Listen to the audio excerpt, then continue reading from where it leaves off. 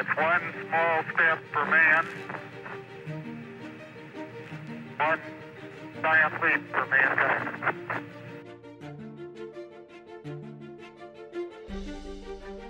Hey, my brothers and sisters, I hope this day finds you well.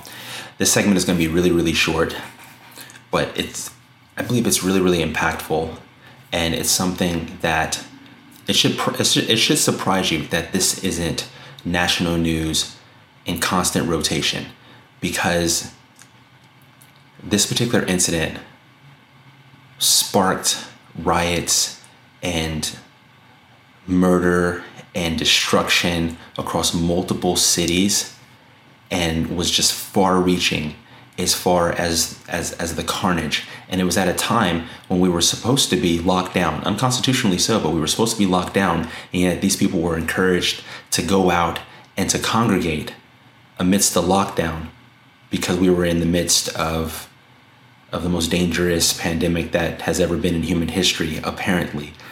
And not only were these people incentivized to go out and protest, which inevitably turned into violent riots, but they were bailed out by politicians and by entertainers.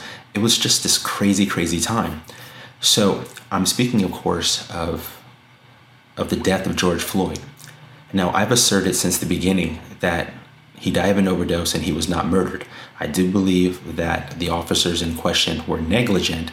I believe that they knew that he was having a medical episode, and because of that, they should have gotten him medical attention sooner. But that's also me, quarterbacking on Monday morning, or trying to quarterback from the stands, because who knows what possibly delayed them getting EMS on the scene sooner. Was it the crowd that started to get hostile? Was that one of the reasons? Did the crowd contribute to it? These are questions that should have been asked during that whole proceeding and during the whole investigation. But I always asserted that he died of an overdose. And he had a report from the medical examiner that was done on 5/25, so June 25th of 2020. I got the autopsy report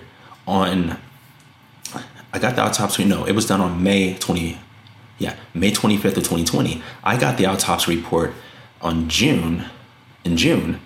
And so if you go to the autopsy report, it's clear, it says it. And now, because of another trial that's involving a prosecutor within that county, something unrelated, but she spoke to, she had interactions with the medical examiner. Now, the medical report that he did and completed on May 25th is now being released, but it was always available because, like I said, I have it. It's being released, and it shows clearly, and I'm going to show you here what I'm talking about. So, once again, I got this on June 3rd. This was something that you could just pick up, right?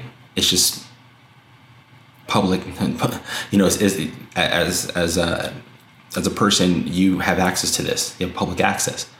And so it has final diagnoses here. It talks about blunt force injuries. It talks about natural disease. And then right here on page 2, at the top of page 2, and this is what all the hubbub is about. No life-threatening injuries identified. No life-threatening injuries identified.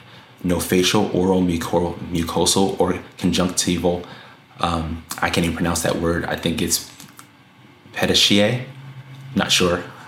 No injuries of anterior muscles of neck or laryngeal structures. No injuries to his neck whatsoever. No scalp, soft tissue, skull, or brain injuries. No chest wall, soft tissue. None of those things. Yet none of those things. No life-threatening injuries identified. So whatever the police did not produce a life-threatening injury at all. This is in a report that's dated May 25th of 2020. Seems that it would be very, very important. Then you go down here under toxicology, under blood, drug, and novel psychoactive substances screen, fentanyl, norfentanyl, 4-ANPP, whatever that is, methamphetamine, 11-hydroxy-delta, codeine positive, caffeine positive. There's 7 things here. 7. And he's seen in the video on the body cam footage trying to get rid of drugs by eating them. And then he even says, and I use the word eat because that's the term that he used. He even admits that he ate too many drugs on camera. You can tell that he's going through a medical episode. That's why I say that I believe that they should have gotten him medical attention far sooner, and it was negligent not to, but they didn't murder him. There was no intent to murder, and they did not murder. So you'd have to ask yourself, why then were these police officers railroaded?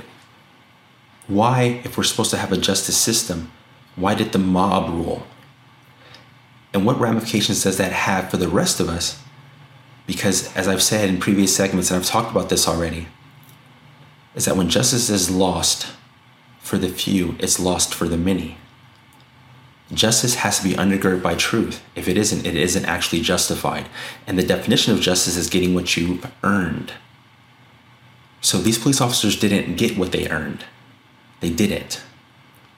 And now, because of this, and this, once again, this evidence has been there since May 25th of 2020. So understand this. They're going to appeal. Derek Chauvin is going to appeal. He's going to win because he should. And then he's going to sue the city, the state, whatever. He's going to sue them, and he should. And he's going to win because he should. And because all of you were misinformed and misled and whipped up into emotional frenzy, you're going to be the probability that it becomes another volatile situation when these officers get off, when Derek Chauvin gets released and sues and gets money. That's something else that they've created by trying to push this, trying to incite these things. And so the question you have to ask yourself is why? Why didn't they just let justice play out? Why didn't they just let it play out? Now, I have my own speculations, and if you like to talk about them, I'd be happy to, but they're not definitive, so they're just probabilities. It's just speculation at this point, because I ask myself, well, who wins? Or who won? Who gained with this situation? Who got more power? Who got more money? Because that's all it's ever about, is power and money. You guys realize that, right? Every Bond villain since the start of James Bond, it's always been about power and money. And that's what it's always going to be about. It's not about us. It's not about we the people. Because we are the ones that should have the power. We the people. Right? But we don't. There's a minority of people who just see America as a means to get for themselves. And they don't care if they have to destroy America in order to get it. And this is one of the holes in the boat. Because justice clearly wasn't done. This evidence clearly it either wasn't presented properly or it was suppressed, I'm not sure. Because this to me would have blown the whole murder thing out the water. What do you think? Right? If you guys would like to get a copy of this, just reach out to me, message me, and I'll go ahead and send it. I'm not sure if I can link it. If I can, I will. Okay? But you guys got to stop getting duped by the mainstream media. Everything they do is scripted. Everything they do has a purpose, and it is not to inform you. You guys have to understand that. You have to stop getting duped and fooled by these people. They're using you to get you to destroy your own country, to destroy yourself. All right? They want you walking in the dark. I'm over here trying to help you to turn on that light. You guys be well.